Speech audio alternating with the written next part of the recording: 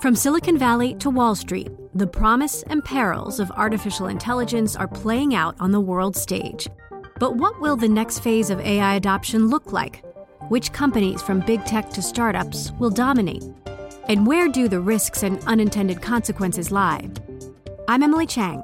Join me at Bloomberg Tech in San Francisco, May 9th, to answer many of the industry's burning questions, alongside Snap's Evan Spiegel, Xbox President Sarah Bond, OpenAI's Brad Lightcap, top researcher Dr. Fei Li of Stanford, and many more. More details and just a few tickets left at Bloomberg.com/TechSF.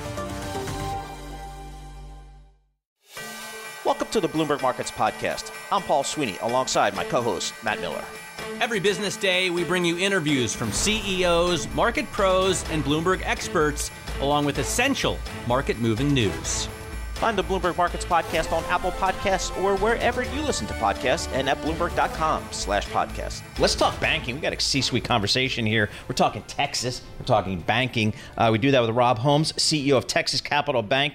Joins us Dan Hoverman? Hoverman. Yeah. Thank you very much, sir. Head of Corporate and Investment Banking, Texas Capital Bank. Guys, talk to us about what is Texas Capital Bank? Who are your customers? How's business? Well, that's a lot to unpack. Yeah, that's why we went to the top guy. What is Texas Capital Bank? It is the first full-service financial services firm to be headquartered in Texas. Nice. We did a wholesale transformation over the last 2.5 years. Most people overuse the word transformation. There is nothing that hasn't been touched in this bank. We redid the tech stack, the operating org structure, about 25 to 40 new products and services, depending on how you define them. We did segmentation. We founded an investment bank, both wholesale investment banking and also institutional sales and trading. Both are profitable in the first year, which is pretty great. We also have top 5 mortgage warehouse business in the country, which allowed us to build, frankly, the sales and trading floor off the back of that with mortgage trading, TBA, and gestation. So we're a wholesale bank built for businesses, but also private wealth to people that run and own those businesses. We have national verticals, our corporate bank, industry verticals, so FIG, TMT, energy, diversified, healthcare, and healthcare, government, nonprofit. So those are the industry verticals that are nationwide. Mortgage warehouses nationwide, seasonal trading, obviously, investment banking, obviously, but the core focus and base and scale is Texas, for sure. We're the number 1 lender to Texas businesses of any Texas-based bank, which is a pretty big deal. Nice. That is a big deal. That is. It's a big state, man. It is a large state, and they got a lot going on down there. They know. So how important, I mean, the oil price must be extremely important to you, and we're watching today, West Texas Intermediate went up over $95 a barrel. I guess that's good for the Texas economy. Well, the great thing about Texas economy is how diversified it is. So oil and gas about 9%. And everybody talks about oil and gas and fossil fuels when they talk about Texas, but it's also the number 1 and 2 wind and solar provider. We produce more alternative energy than California. So look, oil is a big deal, but it's not as big as it used to be and how people think of Texas. Yeah. So if you look at our ETF, which Dan can talk about, our ETF is comprised of contribution of the subsector to GDP, the market cap. And the 5 largest holdings in that is Tesla, McKesson, Waste Management, Schwab, and Exxon. Now, I can't think of a more diverse economy than that, right? Exactly. And the economy, look, the economy is 10% of the economy of the United States. You can't say ETF without telling me the ticker.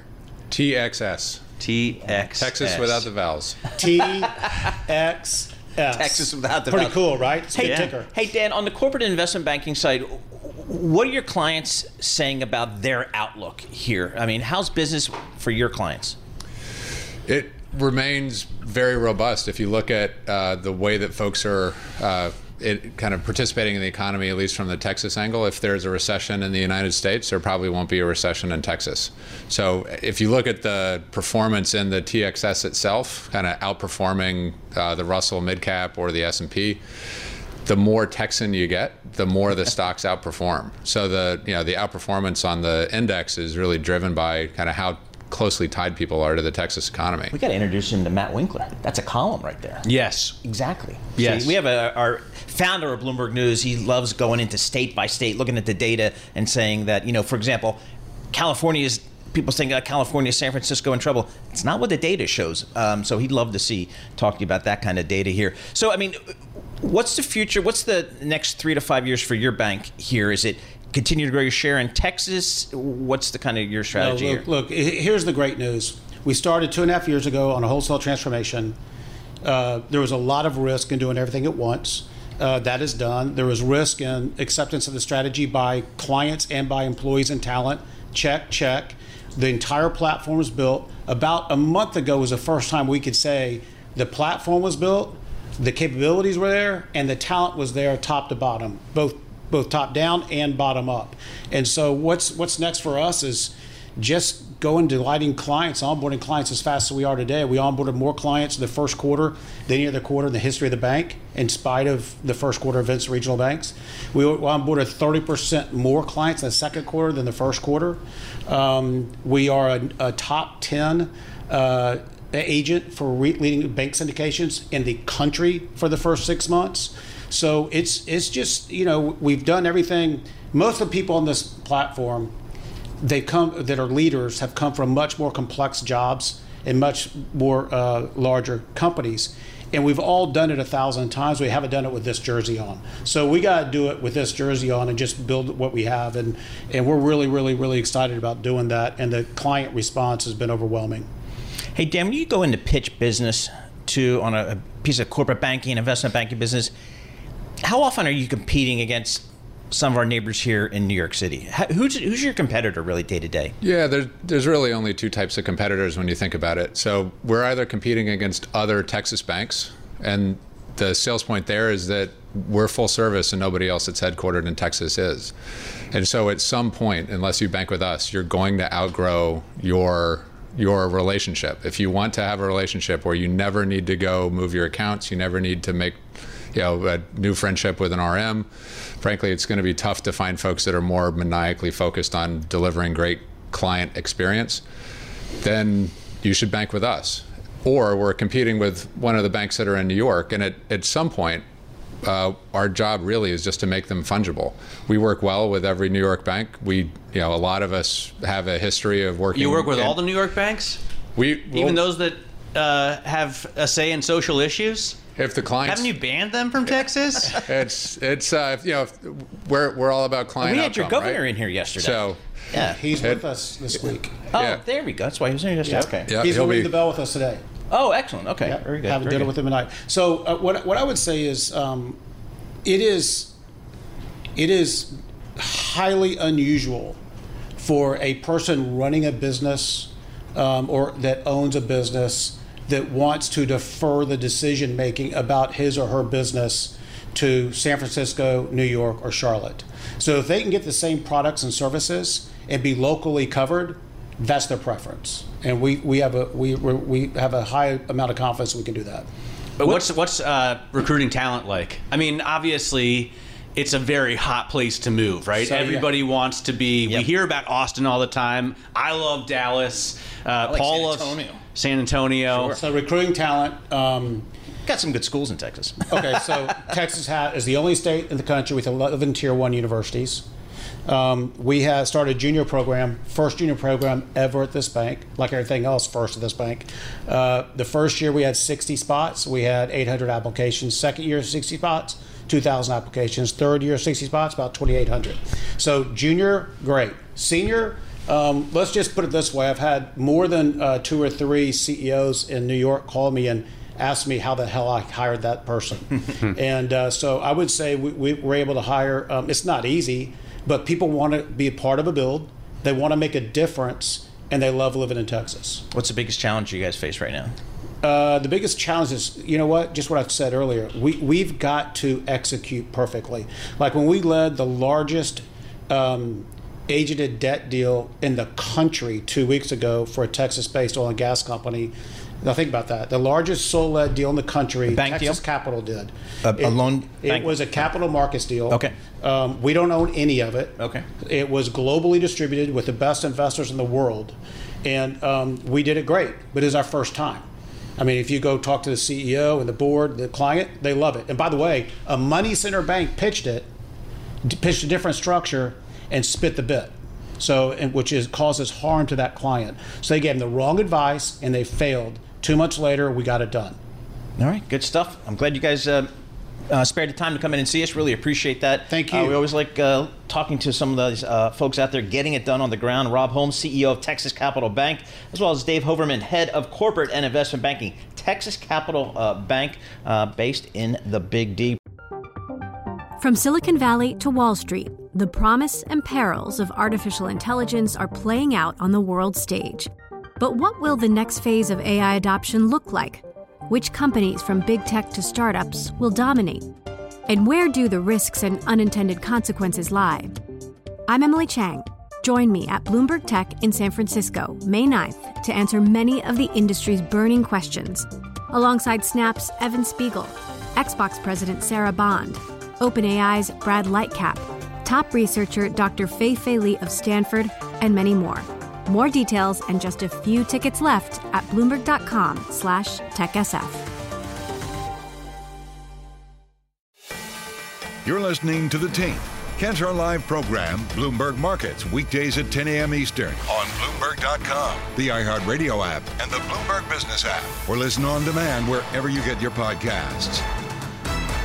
Let's switch over back to these markets here. Again, the S&P up about 0.4%, near an intraday high. The NASDAQ up about 0.3%. Liz Young joins us. She's head of investment strategies at SoFi. Hey, Liz, when you talk to your clients, when I think of a SoFi client, I think of more of a younger client and maybe have a longer perspective in these markets. A, is that the case? And B, what are you telling them these days? Yeah, thanks for having me. So generally speaking, our investors or the investors on our platform do skew younger. About 65% of them are between the ages of 20 and 40. So compared to the average investor or the average high net worth investor, they are younger. However, we do have quite a few that are over the age of 40 as well. So it kind of runs the age gamut. I would say, most of our investors do have a longer time horizon. There can be a challenge in convincing them of that, though. And we've got a market and an environment today that really just forces all of us to focus on the short term. And we hang on every data point, every word from the Fed. And it does make us more short term in nature when we're thinking about our investing decisions. And just the individual investor of today is a trader. I mean, they really do enjoy trading individual stocks. And I think that that's an important distinction to make. But there are a lot of investors. I mean, well, isn't a retail investor trading stocks just a recipe for losing money?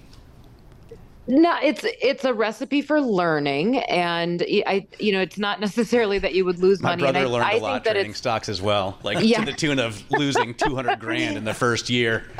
What a great lesson. I mean, I do think that it's a wonderful thing that there are so many individual investors today interested in getting engaged in their investment horizons and getting engaged in the process.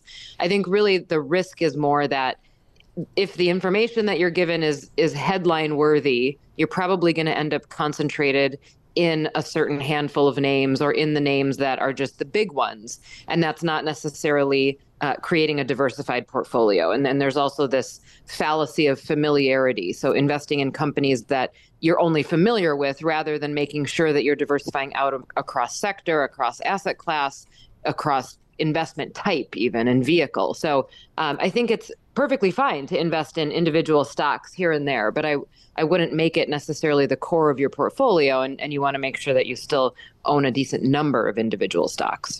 Liz, how do your clients use ETFs? I mean, ETFs has just been a phenomenal growth story within financial services really over the last decade plus. My day was mutual funds. Now it's all ETFs. How are they used by your customers?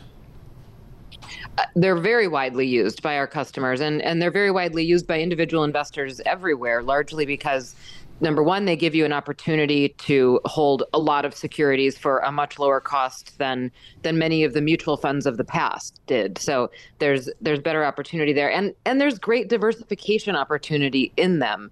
I think ETFs are, now that they're such a big part of the market, it is important to still do your research on them, though. And there are a number of different options in each space, even as you get to more niche parts of the market. So, for example, let's say you want to buy a dividend ETF. You want to do the research and make sure that you're buying a dividend ETF that is holding companies with sustainable dividends or growing dividends rather than just currently high dividends, right? So there's still different things that you need to do to make sure that you're not completely passively investing.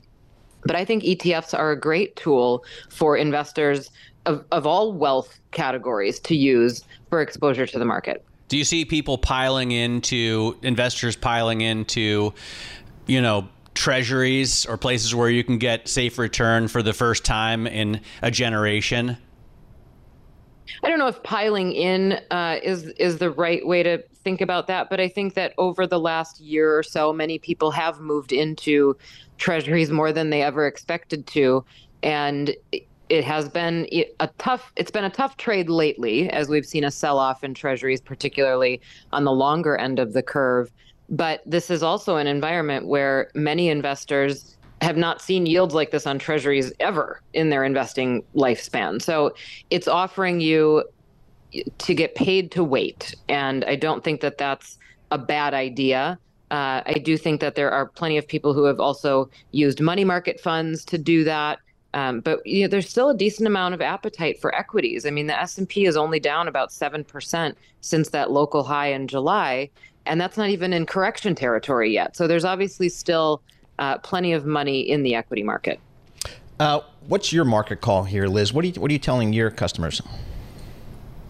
I've been pretty cautious all year, obviously wrongfully so in the beginning of the year.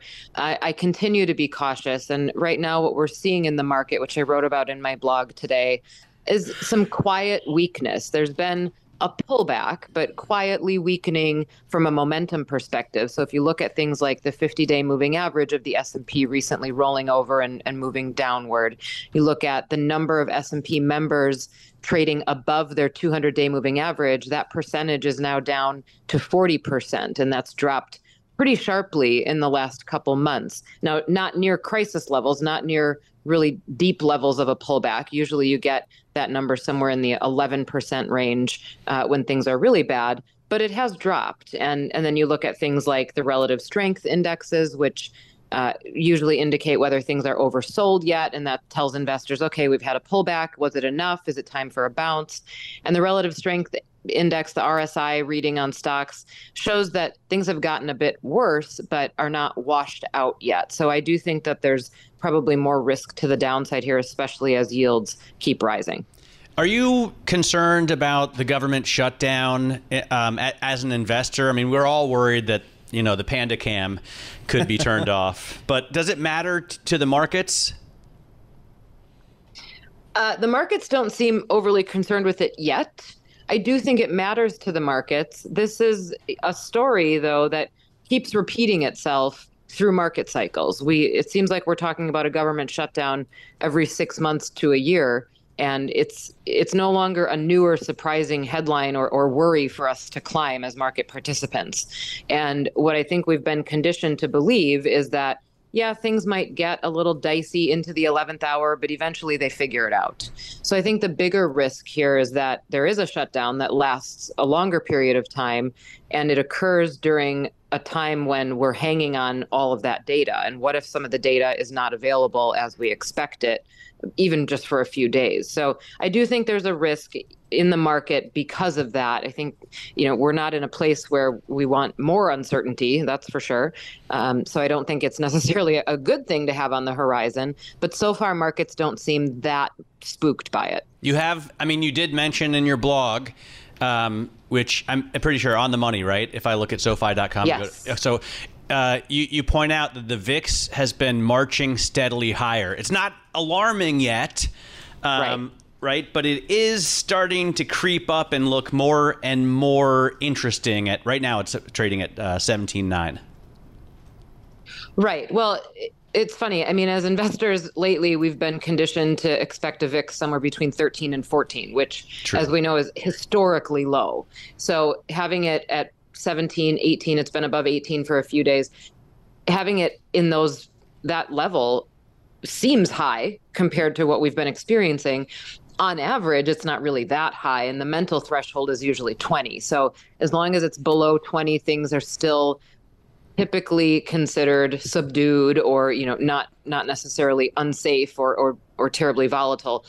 But it's worth noting that it has marched up 4 points or so in a pretty short period of time, and that goes along with some of the other things that I mentioned earlier in the interview, with number of stocks above the 200-day falling, the RSI, number of stocks that are showing oversold, rising. So there's clearly some breakdown and some weakening happening under the surface in the market. Again, none of this is at alarming levels, but it's happening enough that it's starting to feel like paper cuts, and it's a nagging pain that I don't think we should gloss over. All right, Liz, thanks so much for joining us. As always, Liz Young, Head of Investment Strategies at SoFi, giving us her market call here. You're listening to The Tape. Catch our live program, Bloomberg Markets, weekdays at 10 a.m. Eastern on Bloomberg Radio, the TuneIn app, Bloomberg.com, and the Bloomberg Business app. You can also listen live on Amazon Alexa from our flagship New York station. Just say, Alexa, play Bloomberg 1130. Let's continue our discussion on the ecosystem, ESG, the green outlook, if you will. We can do that with Dr. Liz Castillo-Nealis. She is with the firm Ramball, and she joins us via Zoom. Hey, Liz, can you just tell us, let's start off real quick, what does Ramball do? What are you guys doing over there? Yeah, thanks for inviting me. Ramball is a consulting company and engineering company as well, and we do a lot of environmental health sciences and other types of sciences. So what is that? I mean, you measure the hole in the ozone, or what kind of sciences are we talking about? So we do a lot of different things, but I personally work heavily on biodiversity and ecosystem services. So we help our clients meet their sustainability goals in a variety of different ways, and help them increase biodiversity on their sites, and form the goals that will help them reach the points they want to get to. And so what is the kind of the business case for this? When you go talk to your clients, how do you frame it? How do they think about it? Well, the business case is that, unfortunately, nature isn't an unlimited resource, even though our financial markets have treated it that way in the past. For example, if pollinators disappear, most humans are going to starve, because 75% of our crops rely on pollinators. So, the business case is that our businesses and our societies depend upon natural resources, and when those resources disappear, businesses are affected. So we can already see this happening with the increase in extreme weather events and the resulting increase in insurance premiums. Who are your? I think we all agree with you there. Yep. I think about the bees a lot, for example. But what can we do about it? Who are, for example, your clients? Are they small, medium-sized businesses, bigger businesses? Do they have a lot of land? Is it, can they plant things? Can they, hunt? What's the idea? Well, the idea is that all businesses can contribute whatever their size. My clients are small businesses to very large businesses. The larger ones do tend to own a lot of land, and some of that land has been contaminated in the past, often from historical events, before people knew that they were doing this contamination, before there were laws to control it. And they're trying to clean that up, and they're trying to improve biodiversity on those sites. In other cases, there are clients that just want to contribute more and want to build their image and, their social license. And so then they want to increase nature on their properties as well. But you don't have to have large properties to do that. Right. You can do that on your small building too. How do you make a distinction between nature and climate change and climate action? Nature and climate are really intertwined. Basically, there's pretty good agreement that we're not going to reach our climate goals unless we're also striving for nature goals. So plants and algae, they pull greenhouse gases out of the air. And if we're just trying to reduce greenhouse gases without, increasing the area of habitat for these species, then we're not going to really have great success. So what are the types of companies that you think are doing a good job, not by industry, but just kind of what kind of success stories do you find, and maybe what are some of the frustrations that you have when you go out and talk to different types of companies? The successes that I find are typically it's individuals within companies that are just really motivated and are really being a force for change within their company to make like the small decisions that add up over time. And, as they're having successful projects, then others in their company are seeing that and getting on the bandwagon. So, for example, companies that are using nature-based solutions instead of standard environmental solutions. And that often comes down to individual project managers making those decisions. How much of a concern is greenwashing? I think we have the same concerns, and so I will do what I can to recycle, for example, or to buy recycled materials. But I don't ever know what's happening once I put my cans in the aluminum bin and my paper in that box. It's kind of hard to see what happens when it moves down the line. Yeah, there's some concern for greenwashing. There are frameworks out now, like the TNFD, which just opened, which was just launched last week. That's a task force on nature-related financial disclosures. These kind of frameworks can help companies really systematically look at what their dependencies and their impacts are to nature, and to report those in really clear ways. And so the uptake of this kind of disclosure method is going to help a lot with greenwashing. That's kind of where I wanted to go. Here at Bloomberg, at least, we're big on data. And I know there's been, when I talk to investors that want to maybe invest in an ethical way, focusing on ESG, just broadly defined, one of their concerns is they just don't have as much data as they would like. The disclosure is not consistent across companies and industries. It differs even from the U.S. versus non-U.S. Where are we in terms of kind of getting companies to think about, good disclosure? Well, some disclosure is required now, especially in Europe. There's the Corporate Sustainability Reporting Directive is going to be requiring disclosures. And that's not just for European companies, that's also for large companies typically that have a presence in Europe.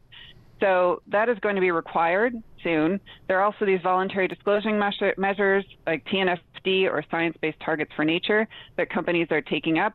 I think basically this is just getting to that investors want to know what the risks are, that their investments are actually, taking into consideration what their dependencies are in nature, and they're preparing for that so that investors are not making a bad investment or taking a big risk. You mentioned that we won't meet our, temperature goals if we don't have the kind of biodiversity that's necessary in our ecosystems. Are you confident that we're making real progress here? I think we are making real progress.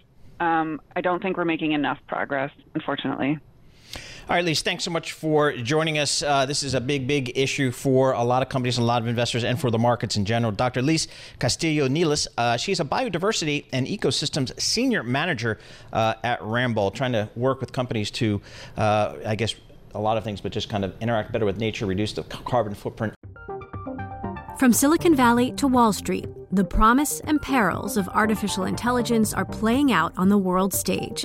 But what will the next phase of AI adoption look like? Which companies from big tech to startups will dominate? And where do the risks and unintended consequences lie? I'm Emily Chang. Join me at Bloomberg Tech in San Francisco, May 9th, to answer many of the industry's burning questions, alongside Snap's Evan Spiegel, Xbox President Sarah Bond, OpenAI's Brad Lightcap, top researcher Dr. Fei-Fei Li of Stanford, and many more. More details and just a few tickets left at Bloomberg.com/TechSF. You're listening to The Tape. Catch our live program, Bloomberg Markets, weekdays at 10 a.m. Eastern on Bloomberg.com, the iHeartRadio app, and the Bloomberg Business app, or listen on demand wherever you get your podcasts. Let's check in with a player out there in the business. David Rainey, he's a portfolio manager at Hennessy Focus Funds. He's been in the business a while, but of course, the absolute highlight of his resume is his MBA from the Fuqua School of Business at Duke University, part of the great class of 1991. David Rainey, how you doing, my friend? Good to talk to you, Paul. David, let's step back here a little bit here. What's your market call here? There's a lot of crosswinds for investors to deal with, a lot of headwinds, quite frankly. How are you guys just kind of viewing this market here? Well, we're long-term oriented investors, and we've always taken a business owner's perspective and invest in public equities. And, we approach every investment, whether it's in the fund or on our watch list, as if we're going to own it indefinitely. I mean, clearly what has the market all shook up today and over the past year or two is inflation, the rising rates, and what's that doing to low and moderate income Americans. And it's doing a lot. And so we're sensitive to that. We don't think we have a lot of exposure to businesses and product and services companies that have a ton of low and moderate income exposure, but we're aware of it. And, traditionally, that's the class of Americans that tends to take it on the chin more so than others. But if I step back and I have a little bit of gray hair, I look back at the Fed funds rate 15, 20, 25, 30 years ago, 2, 3, 4%, and I'll look at a 10-year Treasury, and it would have had a 4, 5, or 6 handle as well. And so what's going on with the yield curve, the level, and the shape of the curve isn't surprising as we normalize. I guess we're kind of back to the new normal, and that's what the market's waking up to. So when you think about long-term investing, I would think that management quality, really getting a good handle on management, their ability to redeploy capital, grow the business, generate returns, that would be top of the list of the things you look at. How do you assess management quality? Yeah, we actually take a criteria-driven approach. We have 5 key criteria, and you hit it on the head. Management is one of those 5. We look at the business model, its ability to generate attractive returns on invested capital. We look at management, and you can't screen for management quality. This isn't something that pops up on a screen and tells you to take a better look, but we look for managers that are good at running the business day to day and investing the business's free cash flow back into it to grow the firm's economic value. We also look at the reinvestment opportunities that are out there. We look at valuation, and then finally tail risk.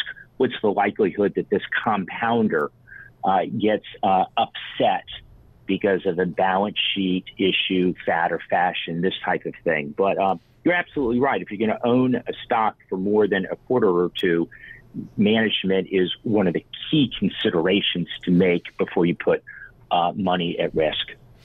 I look at some of the names that you guys own, and a couple jump out at me. Most notably because they're both in the from Richmond, Virginia, a place very near and dear to my heart here. Let's start with CarMax, because that's in the news here today. Talk to us about what you heard from CarMax and how that may impact your thesis of this name. Well, again, you kind of step back and you look at what happened with COVID.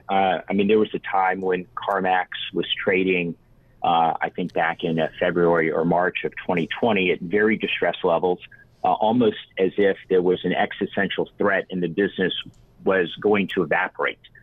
Fast forward to today, they've made enormous progress with their omni-channel initiative.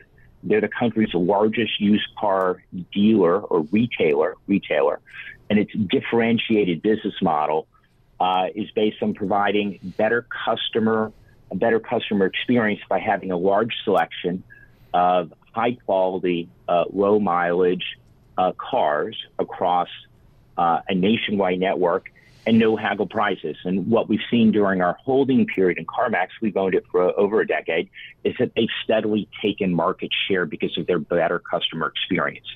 And so we think that they're doing all the things today as the market as they're kind of bumping along at the bottom, so to speak, at growing a better customer experience, particularly through omnichannel, which is the ability to seamlessly connect what happens at a store with what a customer wants to do online, and bringing that all together.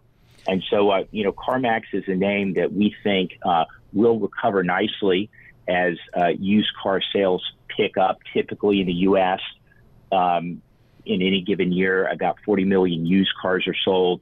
We're probably bumping around at about 35 million this year because of the pull forward over COVID.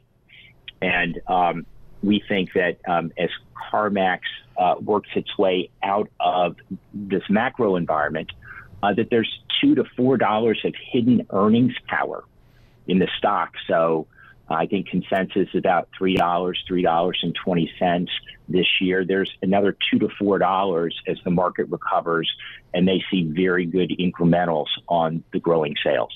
30 seconds, Dave, real quick. Markel Corporation, another Richmond company. Yeah, Richmond-based property casualty, specialty property casualty insurance company with important holdings in public equities and control positions in private businesses. Many people talk about it in terms of Berkshire Hathaway, describe it as a baby Berkshire. We're very excited about Markel's opportunity going forward. Look, property casualty insurance is a high single-digit return on equity business, but they've consistently generated low double-digit to mid-teens because of their equity positions in both the public markets and now a growing private portfolio. So we're very, very excited there. It's kind of got a Berkshire kind of stock price, $1,500 a share here. Very interesting. David Rainey, thanks so much for joining us. Dave Rainey, he's our portfolio manager at Hennessy Focus Fund. I'll see you hopefully down at Duke. Thanks for listening to the Bloomberg Markets Podcast. You can subscribe and listen to interviews at Apple Podcasts or whatever podcast platform you prefer. I'm Matt Miller. I'm on Twitter at MattMiller1973. And I'm Paul Sweeney. I'm on Twitter at PT Sweeney. Before the podcast, you can always catch us worldwide at Bloomberg Radio. From Silicon Valley to Wall Street, the promise and perils of artificial intelligence are playing out on the world stage. But what will the next phase of AI adoption look like? Which companies from big tech to startups will dominate? And where do the risks and unintended consequences lie? I'm Emily Chang. Join me at Bloomberg Tech in San Francisco, May 9th, to answer many of the industry's burning questions, alongside Snap's Evan Spiegel, Xbox President Sarah Bond, OpenAI's Brad Lightcap, top researcher Dr. Fei-Fei Li of Stanford, and many more. More details and just a few tickets left at Bloomberg.com/TechSF.